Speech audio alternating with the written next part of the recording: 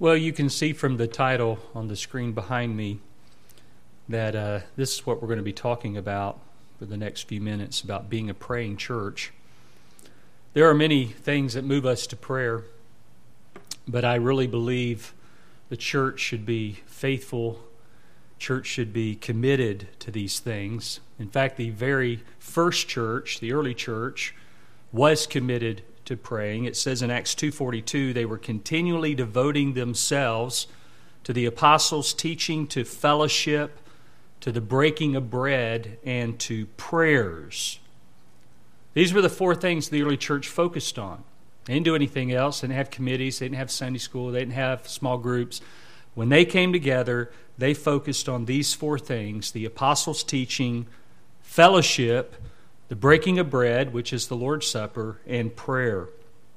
And so it's the fourth one that I want us to focus on today. In fact, much of my message will be given to prayer as we come down to the end of it. But first, let's hear what the Scriptures say so that we can set our mind on this wonderful privilege that we have, and that is to pray to our Heavenly Father.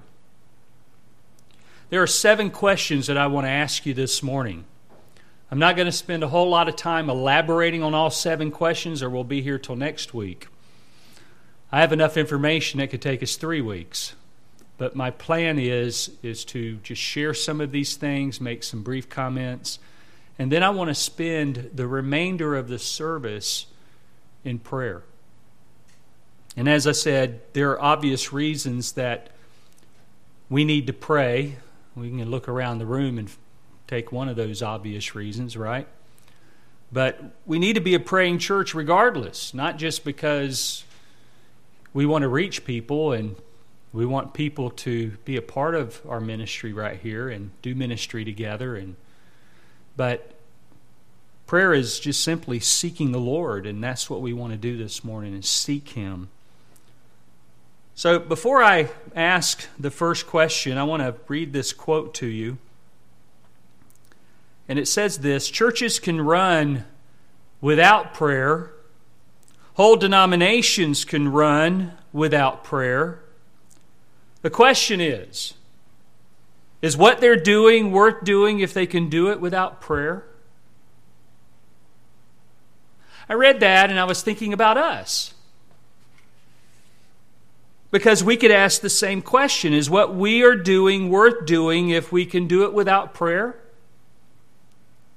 I mean, really, how much do you prepare yourself for coming together? Do you pray as you're on your way here? Do you pray during the week for the people that will be here, for the preaching of God's Word, for any new people that the Lord may bring in here? So again, that's the question. Is what we're doing here worth doing if we could do it without prayer? And we may answer no, but sometimes our actions demonstrate otherwise. How can we expect God to bless and grow this church if we have forsaken the very means by which it's going to happen? So I want to turn our minds to the Word of God as we talk about this most neglected duty and privilege that we have. And as I said, I want to begin by asking 7 questions. And the first question is a very simple question, but it's a question that I know you know the answer to. In fact, you know the answer to much of these questions. But I want you again to hear what the Scripture says, how it answers it. And the first question is simply this: what is prayer? What is it? As I said, the Scripture gives different descriptions to help us understand what it is. And let me just give you what those descriptions are. First, it's bowing the knees. Bowing the knees. Ephesians 3:14, for this reason I bow my knees before the Father. Secondly, it's looking up. When you pray, do you look up sometimes? Psalm 5:3, O Yahweh, in the morning you will hear my voice. In the morning I will order my prayer to you and eagerly watch. Bowing the knees, looking up. The third one that the Bible gives is lifting up the soul. Lifting up the soul. Psalm 25:1. To you, O Yahweh, I lift up my soul. Lamentations 3:41 gives us a fourth answer to this. Lifting up the heart. We lift our heart to our hands toward God in heaven. So just think of this as we've already shared this much. Bowing the knees, looking up, lifting up the soul, lifting up the heart. Or even this one, pouring out the heart. Psalm 62 verse 8, trust in Him at all times, O people. Pour out your heart before Him. God is a refuge for us. And I think we all understand what it means to pour out your heart. And we've done that many times, many occasions that have brought us to that. But there's also the pouring out of the soul. That's just pouring out everything that you have. All that's within you. 1 Samuel 1:15. Hannah answered and said, no, my Lord, I am a woman oppressed in spirit. I have drunk neither wine nor strong drink, but I have poured out my soul before Yahweh. And this is Hannah there in the temple. And she went to the temple praying for a child. Remember that? We don't have people praying many times like this for babies, but they should, because babies are precious in the sight of God, and babies are a gift of the Lord. And here, Eli thought she was drunk because she's over there praying and her lips are moving, but no sound is coming out. How many of you pray like that? Well, she states her case. She's neither drank wine nor strong drink, but she was pouring out her soul before Yahweh because she desired to have a child. Genesis 12:8 talks about calling upon the name of the Lord. It says, then he proceeded from there to the mountain on the east of Bethel. He pitched his tent with Bethel on the west and Ai on the east. And there he built an altar to Yahweh and called upon the name of Yahweh. This is Abraham. He built the altar and he went and called upon the name of the Lord. So prayer could be described as bowing the knees, looking up, lifting up the soul, lifting up the heart, pouring out the soul, calling upon the name of the Lord.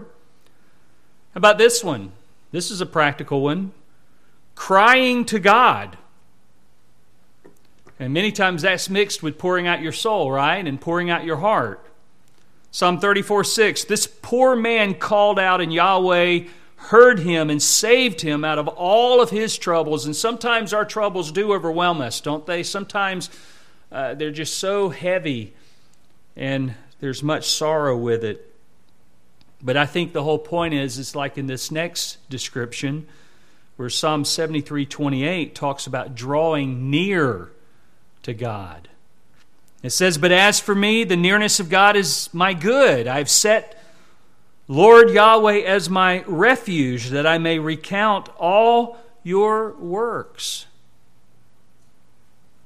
So I draw near. And even 2 Chronicles 32:20 talks about crying to heaven. But King Hezekiah and Isaiah the prophet, the son of Amos, prayed about this and they cried out to heaven. How many of you have done that? I think we've all done that. Or even this next one talks about pleading with the Lord. Exodus 32:11. Then Moses entreated the favor of Yahweh his God and said, O Yahweh, why does your anger burn against your people whom you have brought out of the land of Egypt with great power and with a strong hand? God was ready to destroy them for their idolatry, their disobedience, scorning the Word of God. You know, it's by the mercy of God that we all are even here today. It's by the mercy and the grace of God and the cross of Christ that none of us are consumed, but that God has granted us forgiveness in Christ, right? Two more descriptions. Psalm 27:8 talks about seeking God. It says, on your behalf my heart says, seek my face. Your face, O Yahweh, I shall seek. I mean, that's determined. If you're seeking after something, you're determined to find it, right? I know when I lose something around the house, I start out looking for it, and I don't just give up. I keep looking until I find it. And if you're like anybody else, that you can't do anything else until you find what you're looking for. And then last one is making supplication. Jeremiah 36:7 says, "Perhaps their supplication will come before Yahweh, and everyone will turn from his evil way, for great is the anger and the wrath that Yahweh has spoken against his people."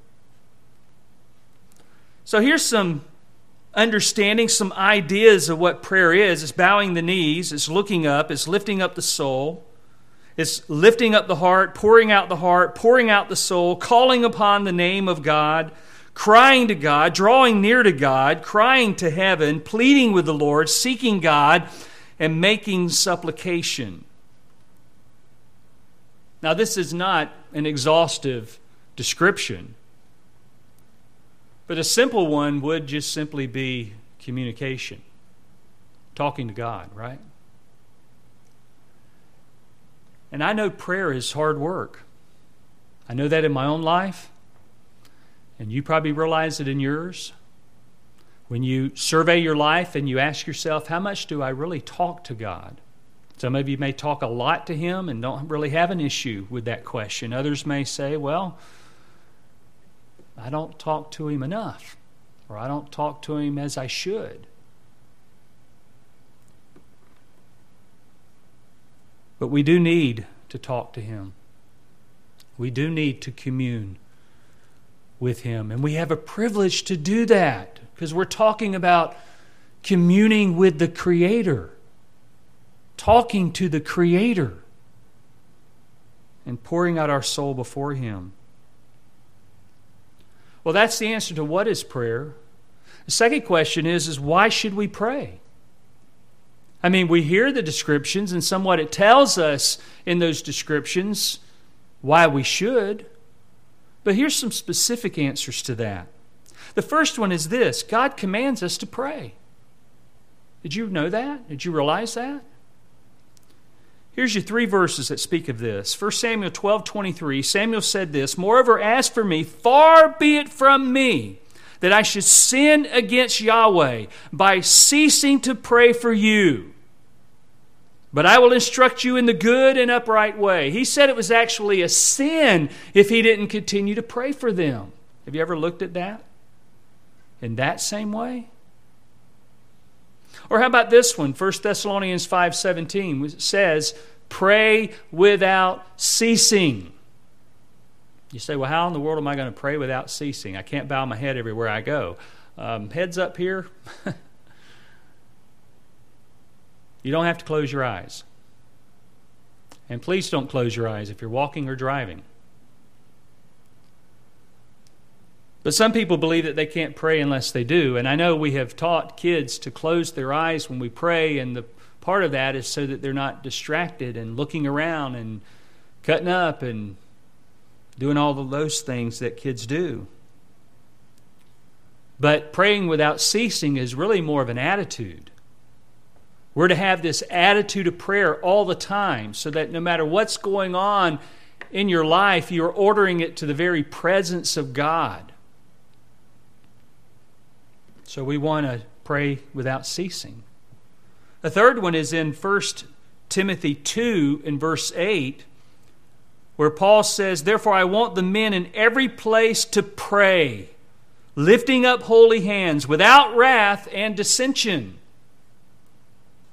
So the sense of the Scripture on praying is that we should be doing it all the time. We should have an attitude of prayer.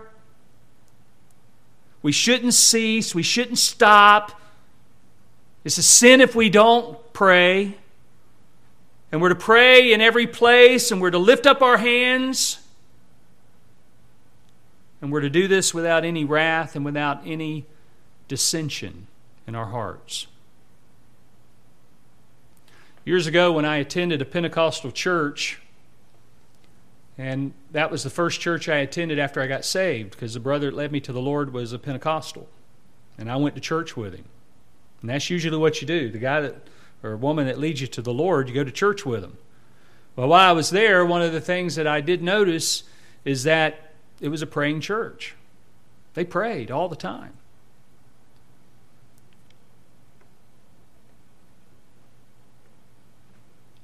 And that just tells me how much more we need to do it. Really doesn't so much depend on the denomination. It depends on your heart. It depends on your theology of God, your understanding of who He is, your understanding of His Word. And if your heart is ready to obey Him, that's what you do. You obey Him. But you want it to be more than just a command. You know what I mean? It's to be a way of life. And it is for a child of God. It is a way of life. Because prayer to the Christian is just like breathing. And as I said a moment ago, it's communication. And it can't be one-sided, where you're reading the Word, where God's speaking to you as you read the Word, but you never talk to Him. It's a two-way conversation. We talk to Him, and He talks to us right here. Right here, God's Word. But aside from it being a command, let's take the example of others in Scripture. Jesus prayed.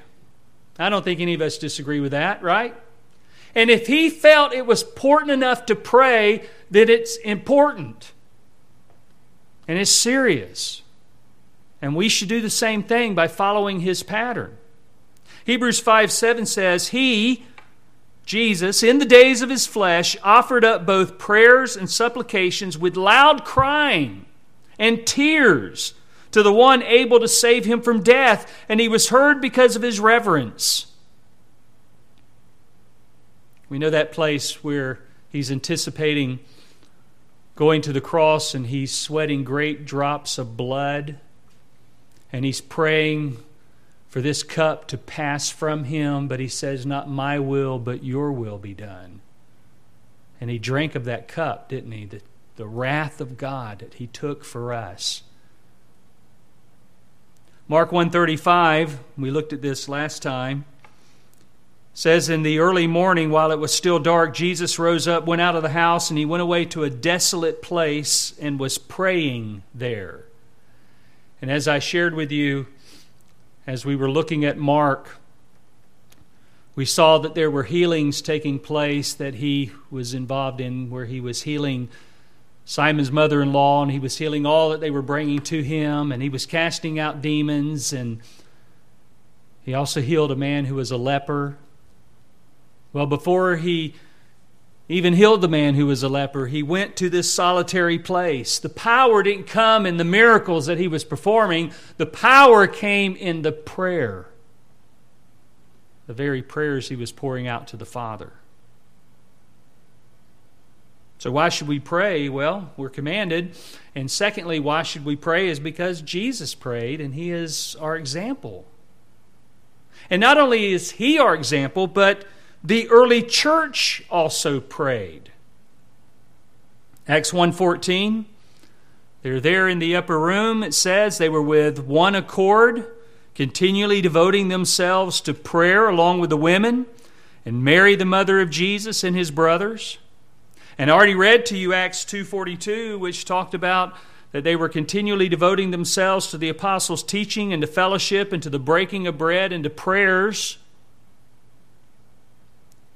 This was a pattern, like in chapter 6 of Acts. There was a need that arose among the Greek-speaking Jews, the Hellenists. They were being neglected in the daily distribution of the food, and they came and expressed this problem to the apostles, and the apostles says, we cannot leave the Word of God to serve tables. So you need to choose out among you 7 men. And then He gave them the qualifications that they were to look for in these 7 men. And then they said, but we will devote ourselves to prayer and the ministry of the Word. That problem was very important. That problem was something that needed to be met. but it was also a problem that other people could meet. And that the apostles didn't have to leave the priority of the teaching of the Word of God and the ministry of prayer to meet that need. The people could be involved in that and choosing based upon certain criteria to meet that need. And they did. When Peter was in prison, it tells us in Acts 12:5 that prayer for him was being made fervently by the church of God. In fact, in kind of one situation in that chapter, that when Peter was released, the very thing that they were praying about, and Peter comes and knocks on the gate, and the servant girl Rhoda comes, and she opens and says, "It's Peter," and closes the gate and goes back and tells everybody else in the room that Peter's at the gate. And it's almost like, well, why didn't you let him in? And they didn't even believe it, that he was there at the gate. So I would take from that, when you pray, pray believing. You know, God can answer this prayer. So the early church prayed. Jesus prayed. Also, we see Paul prayed. In Acts chapter 9, we're told in verses 10 and 11 that in that chapter on his way to Damascus, as he was persecuting Christians, there was this great light that had shined and it blinded him. And Jesus is talking to him. And after that conversation he had with Jesus, he couldn't see. So they led him to Damascus, to the city of Damascus. He went to the house of Judas. Not Judas Iscariot, another man named Judas. And then there was a vision that Ananias had, where he was to go over and lay his hands on Paul. And in that vision, the Lord said to Ananias, "Rise up, go to the street called Straight, and inquire at the house of Judas for a man from Tarsus named Saul, for behold, he is praying." That's very specific, isn't it? Lord hears your prayers. He sees your prayers too. He sees you pouring out your heart. When Paul and Silas were in jail, their feet were fastened in the stocks. They had been beaten. They were in that jail cell at midnight praying and singing hymns of praise to God. And it says, and the prisoners were listening. You never know what the situation in your life's going to be, but you are committed to the Lord no matter what, and you're committed to prayer.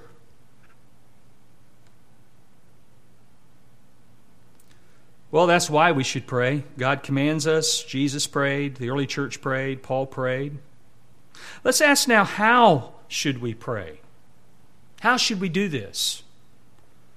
Well, let me give you several ways. Let me give you 7 of them. First, pray humbly. Pray humbly. Psalm 10:17, O Yahweh, we have heard the desire of the humble. You will strengthen their heart. You will cause your ear to give heed. And what is causing him to hear? They humbled themselves before him. So pray humbly. Secondly, pray boldly. It says in Hebrews 4:16, therefore let us draw near with confidence to the throne of grace so that we may receive mercy and find grace to help in time of need. Because of Christ, because of His work on the cross, His work of redemption, we can come boldly to the throne of grace. Whereas before, you remember the sanctuary had a curtain, and that curtain separated from the Holy of Holies. And by having a curtain there, God was basically saying, stay out. But what happened when Jesus died on the cross? What happened to that curtain? It was ripped in two. And it's as if God is saying, come in. And we do come in as we commune with our Savior. It's a privilege that you and I have. Yes, it's hard work, but it's a privilege that we have to commune with the living God. We also need to come in faith. That's the third one. This is a verse that spoke to my heart very early in my walk. And it was Hebrews 11:6. It says, without faith it's impossible to please Him. For he who draws near to God must believe that He is, and that He is a rewarder of those who seek Him. We can't please Him apart from faith. That's why we walk by faith and not by sight. But as we draw near to God, we believe that He is. He exists. That's why we draw near to Him, right? And He's also a rewarder of those who seek Him. And how are we to seek Him? With our whole heart, right? So, how should we pray? Humbly, boldly, in faith. Next, we would say sincerely. It says in Psalm 145 and verse 18, Yahweh is near to all who call upon Him, to all who call upon Him in truth. I want to be sincere as you call upon His name. Honest before Him. It's foolish to think that we can hide anything from the Lord. You know, when Adam and Eve hid in the garden after they sinned and took of the forbidden fruit, it was really foolish for them to hide because God is omniscient. He is omnipresent, which means He's everywhere and He knows everything. He knows it before it happens. He knows the reaction you're going to have before you demonstrate it. Next, we would say that we should pray simply. Sometimes you may be around somebody praying with you and they use such big terms that you just had a theological lesson in vocabulary, but you don't know what in the world they said because you didn't understand much of the terms. You just need to be simple when you're coming up before the Lord. And we get this from Matthew 6:7. It says, and when you are praying, do not use meaningless repetition as the Gentiles do, for they suppose that they will be heard for their many words. Don't come to the Father with a bunch of words. Or even in this case, with meaningless repetition. Repetition there, or meaningless repetition, it's a word that really is describing a sound. Batalageo. And what he is saying, don't, when you pray, come to Him with some unintelligible speech. Batalageo. It's just a sound. Bata, bata, bata, bata, bata, bata, bata, bata. He's saying, don't do that. Don't come like that. And yet it's amazing that those who say that tongues are for today and it's a personal, private prayer language seem to not recognize this verse right here. Jesus doesn't want you to come praying to Him in tongues. He never did. He wanted you to come with intelligible language. And there is no prayer in the Bible that is written from an unintelligible language. We can read all the prayers in the Bible, and they're clear, they're simple, we understand them in the language in which our Bible is written in.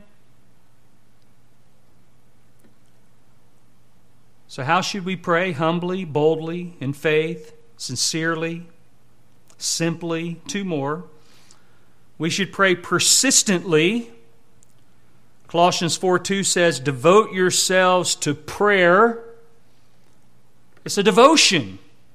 Be persistent. Endure through it. And next we would just simply say entirely. Jeremiah 29:13, you will seek me and find me when you search for me with all your heart. He wants all of our heart. He wants everything about you. Your mind, your will, your emotions. D.L. Moody said, we are to ask with a beggar's humility, to seek with a servant's carefulness, and to knock with the confidence of a friend. So as we've already see here this morning, and as we prepare for some time of prayer, You may bow your knees. You may look up. You may lift up your soul. You may lift up your heart. You may pour out your heart. You may pour out your soul. You may call upon the name of the Lord. You may cry to God, draw near to God, cry to heaven, plead with the Lord, seek God, make supplication. And you do it humbly, boldly, in faith, sincerely, simply, persistently, and entirely. That's only 3 questions. Here's the 4th question. When should we pray? Well, the answer is all the time. We already answered it in 1 Thessalonians 5:17. Pray, how? Without ceasing. Pray all the time. Luke 18:1. Now he was telling them a parable to show that at all times they ought to pray and not lose heart. Jesus said here he was telling them a parable, or Luke was telling, that Jesus was telling them a parable that they are to pray at all times. Even Paul said that in Ephesians 6:18. After he has talked about the very armor of the believer that the believer is to put on and leave on, he ends it by saying, praying at all times. Even Paul said in 1 Timothy 5:5, when considering the support of a widow, he says this, now she who is a widow indeed and who has been left alone has fixed her hope on God and continues in petitions and prayers night and day. So we should be praying all the time. We should have, as I said, this attitude of prayer. And by the way, when we say in Jesus' name, amen, some people believe that that's just kind of tacking something on the prayer. Like one person said, if you don't say that, that's like sending a letter without a stamp. That's just ridiculous. In fact, most of the prayers, or if not all the prayers you find in the Bible, don't end that way. Some don't even end. Some do end with amen, but some don't end with anything. They ended their prayer and they stopped and that was it. And that was the end of it.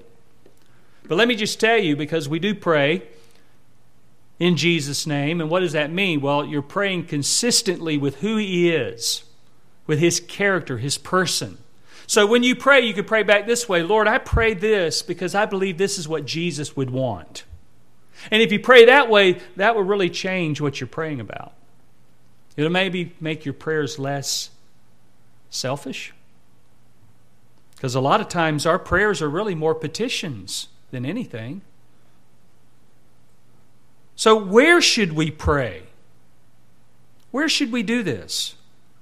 1 Timothy 2:8, read it to you earlier. Therefore I want the men in every place to pray. Every place. I did a little survey just to see at some of the places that the apostles prayed. Well, Acts 1:14, Acts 9:11, Acts 9:40. They prayed in homes. Acts 3:1, they prayed at the temple. Matthew 6:5, they prayed in the synagogues. Acts 16:25, they prayed in jails. Cornelius prayed in his house, Acts 10:30. Paul prayed on the beach, Acts 21:5. He also prayed on a ship, Acts 27:35. Jesus prayed on a mountain, Luke 6:12. So wherever you are, pray. Some pray in the shower, some pray in the bathroom, some pray as they're walking, some pray as they're driving, some pray with people, some pray alone. Some pray in homes, some pray in churches, some pray in pews, some pray in hospitals, some pray in funeral homes. Anywhere, everywhere, and at all times. The next question, though, I have to ask is what hinders us when we pray? Because there are some things that hinder us. Let me give you 5 of them. First is unconfessed sin. David said in Psalm 66:18, if I regard iniquity in my heart, the Lord will not hear. So if you're involved in some kind of sin and you haven't confessed that sin, God's not hearing your prayers. So unconfessed sin hinders us. What about insincerity? It says in Matthew 6:5, when you pray, you're not to be like the hypocrites, for they love to stand and pray in the synagogues and on the street corners so that they may be seen by men. Truly, I say to you, they have their reward in full. The whole point of their prayer was just so that people would see them and praise them for what they were doing. Oh, these are really spiritual people. They've been standing on that corner for 30 minutes praying. You can be insincere. You could be doing it for show. And to be honest with you, and I've told you this before, that to me it's very hard to pray publicly because I really want to pour out my heart like I do when I'm in private. And sometimes I do pour out my heart somewhat in that way, but there's some things that I pray about privately that I don't pray with anybody. Or what about the third one? Wrong motives. James 4:3, you ask and do not receive because you ask with wrong motives so that you may spend it on your pleasures. See, you could change that if you prayed what I said a few moments ago when you pray in Jesus' name and you're praying what Jesus would want. That's going to change your motives right there if you think about that. But sometimes people have the wrong motives when they pray. Or what about unbelief? You say, but I believe. But yeah, you don't always express that faith when you pray. Or your lack of prayer may be unbelief. It says in James 1:5-6, but if any of you lacks wisdom, and the way that reads back in the Greek, it's more like this. If any of you lacks wisdom, and he does, let him ask of God who gives to all generously and without reproach. What does that mean? You can ask of God. He's a generous God. He's not going to scold you for asking, no matter how many times you ask. You're not going to wear him out. He's a God who gives generously and without reproach, and it will be given to him. But he must ask in faith, doubting nothing. For the one who doubts is like the surf of the sea, driven and tossed by the wind. And you've been there on the beach, and you've saw the surf and the wind, and it's just kind of chaotic there. Let me give you this last one that can hinder your prayer life. Marriage problems. 1 Peter 3:7, you husbands in the same way, live with your wives in an understanding way, as with a weaker vessel, since she is a woman, and show her honor as a fellow heir of the grace of life, so that your prayers will not be hindered. So if there are some marriage issues, then that's going to cause a problem. You know, it says over in 1 Corinthians 7:5, it says, stop depriving one another except by agreement for a time, so that you may devote yourselves to prayer and come together again, so that Satan will not tempt you because of your lack of self-control. You know what this is talking about? The beautiful relationship of sex between a husband and a wife. That's the context. He says, stop depriving each other, except for prayer. You both have agreed to pray. So marriage problems can certainly cause a hindrance to our prayers. My last question, and you have an insert in your bulletin if you want to pull that insert out, and it says, what are we to pray for? After I read this, I want to give the remainder of our time to prayer. And that doesn't mean I'm just going to stand up here and pray for 30 minutes or whatever. But no, that means that we're all going to pray. Some of us will pray out loud. Some will pray silently. And as we do this, we're going to have this list here of some things we can pray about. That list will also be on the screen behind me. But as we consider this last question, listen to a few of these quotes. D.L. Moody said this, what we want is to press our case right up to the throne of God. Now, beloved, you are always in the presence of God. There's never a time when you're not. So everything that you do is like being at the throne of God. he says we cannot be too frequent in our request. God will not weary of His children's prayers. So as you come before Him, you press your case before Him, and maybe you're praying about some of the same things you prayed about over and over and over and over before, just remember, God's not weary of your prayers. John Calvin said, doubtful prayer is no prayer at all. And John MacArthur writes, prayer begins and ends not with the needs of man, but with the glory of God. It should be concerned primarily with who God is, what He wants, and how He can be glorified. So as you pray, keep that in mind. And one more quote is Martin Lloyd-Jones. He said, do not claim, do not demand. Let your requests be made known. Let them come from your heart. God will understand. We have no right to demand even revival. Some Christians are tending to do so at the present time. Pray urgently. Plead. Use all the arguments. Use all the promises. But do not demand. Do not claim. Never put yourself in the position of saying, if we but do this, then that will happen. God is a sovereign Lord, and these things are beyond our understanding. Never let the terminology of claiming or of demanding be used. And that Pentecostal church that I was talking about a few moments ago that I went to, they started doing that, and I left.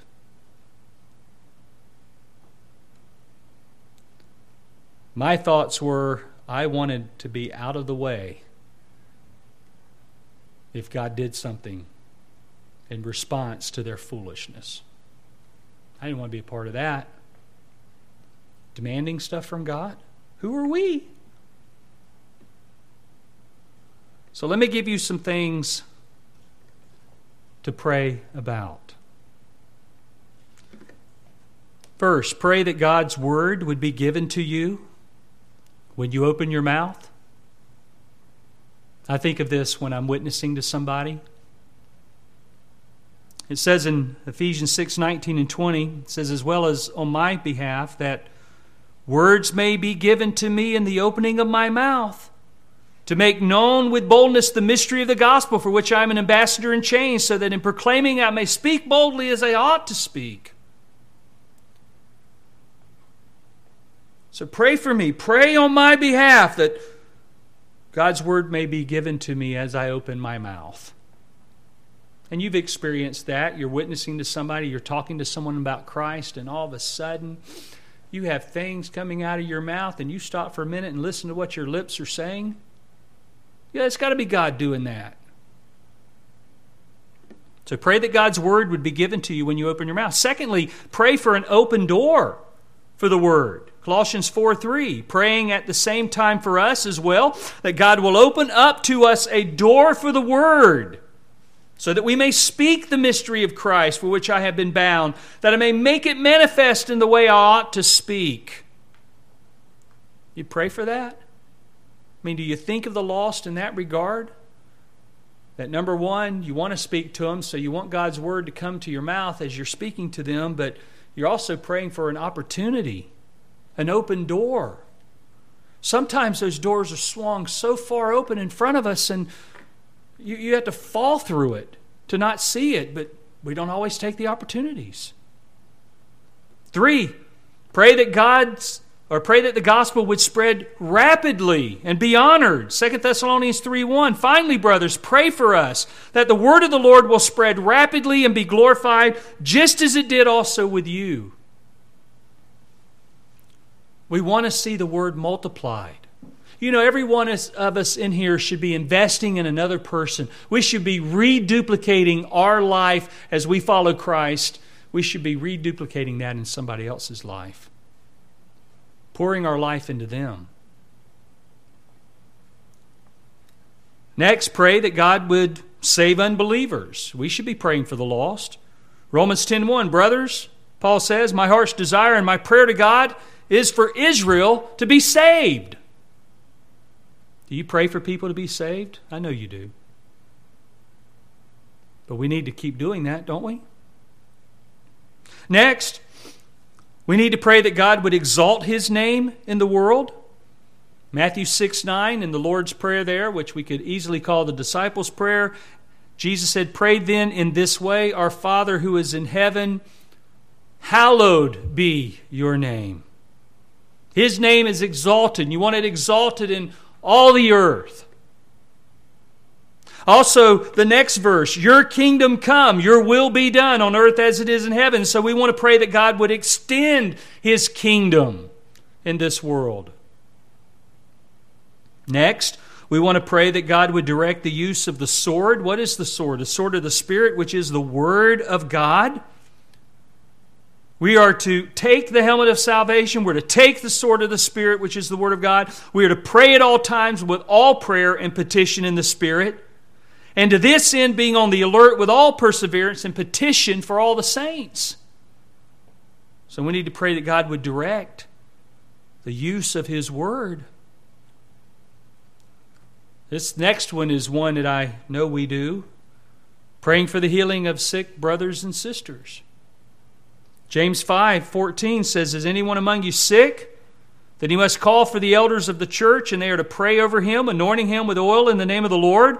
And the prayer offered in faith will save the one who is sick, and the Lord will raise him up. And if he has committed sins, they will be forgiven him." Anyone sick? Pray for them.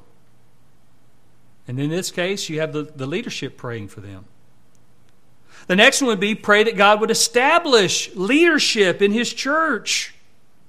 You know, we do pray for the church that God would give us people that we could minister to. But do you also pray that God would raise up additional leadership besides me?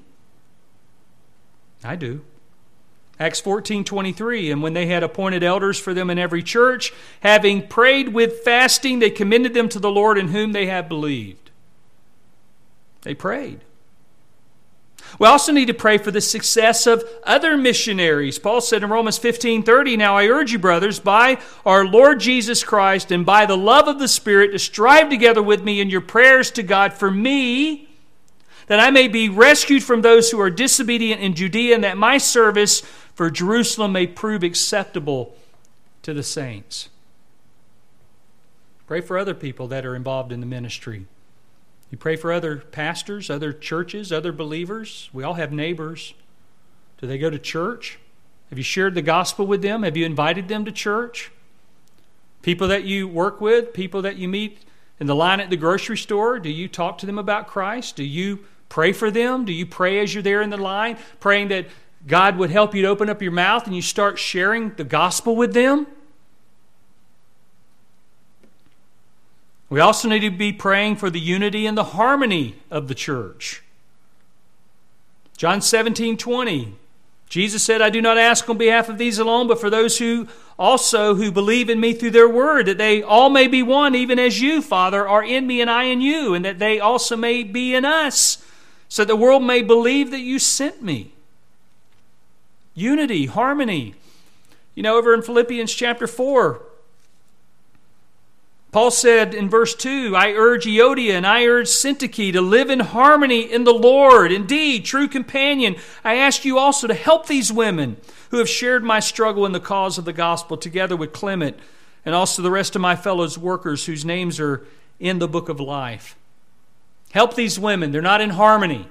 You ever help anybody in the church that's not in harmony or unity with the rest of everyone else in the church, or do you just kind of leave them to themselves? You have to pray for unity. The Bible speaks much about that issue right there. But here's you another verse.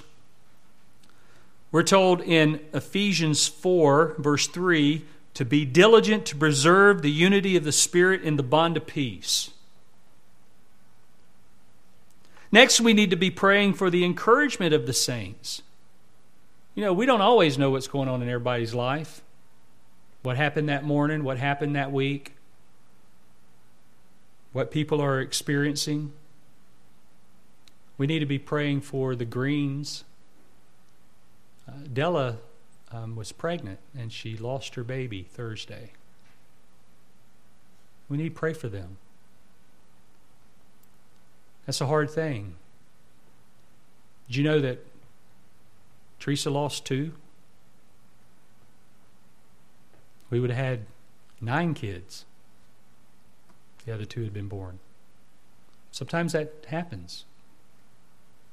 But we believe that life is at conception, so where's that child? In glory. They'll see that baby. We'll see our other 2. But there are times when we just need to be encouraged, right? We need to be also praying for a mind of discernment.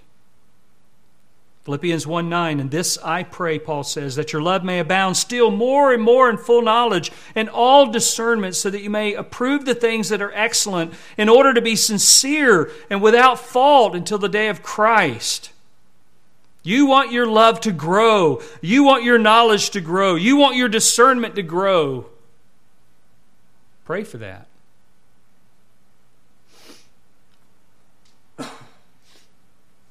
We also need to be praying for a knowledge of God's will, Colossians 1:9. For this reason also, since the day we heard, we have not ceased to pray for you and to ask that you may be filled with the full knowledge of His will in all spiritual wisdom and understanding. Yeah, this is a good list to be applying in our life as we pray. We also should pray to know God better. Colossians 1:10, so that you may walk in a manner worthy of the Lord, to please Him in all respects, bearing fruit in every good work, multiplying in the full knowledge of God. We also should be praying for power to comprehend the love of Christ. Ephesians 3:14.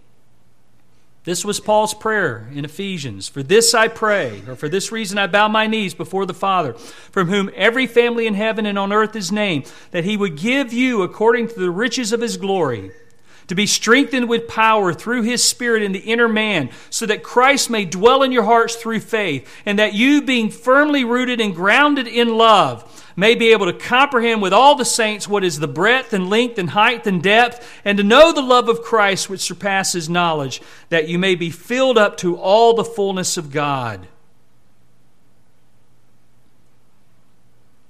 Well, we also need to be praying for a deeper sense of assured hope. We need to be praying for strength and endurance. We need to be praying that our faith not be destroyed. We need to be praying for greater faith. We need to be praying that you might not fall into temptation. We need to be praying that you would do good works. We need to be praying for the forgiveness of our sins. We need to be praying for the protection from the evil one. And if you want the verses to go with all of that, you can come see me afterward and I'll give them to you. But I want us to take now the remainder of our time, and I want us to pray. And the way I want to do this is, if anybody in this room wants to pray out loud, go ahead, but just everybody not do it at the same time. I was in a church one time. The guy leading it said, "Let's pray." And everybody started praying out loud. That was confusion. So, pray one at a time. And so, as I said, the list that's in your bulletin, it's also going to be up here on the screen. And so, as we come to this opportunity now, I want us to end our time together with praying. And beloved, one of the things I do want you to pray about is our church. Christ Church. This is the place that we are serving Him together in. We should be praying for the salvation of souls. We should be praying about our obedience to reach souls for Christ, to proclaim the gospel to people that we know that are lost, and bring them here to the place where they can be fed the truth. And I know this too. We tend to talk about things that we're excited about. You know what I mean? And if you're excited about this church, you'll talk about it. When I get excited about anything in my life, whether I'm with somebody, whether I'm attending something, seeing something, something is so exciting it's worth repeating. Well, I believe that what we're doing here by proclaiming the full counsel of God is worth repeating. And you know what? As a church, we don't have any other program but what we're doing right now. And that's just simply because of our size. And so we need to be thankful for what we have. And we need to start right here by getting on our face before God and seeking Him and seeking His will for this church. So in addition to the list that I gave you and what is going to be up on the screen,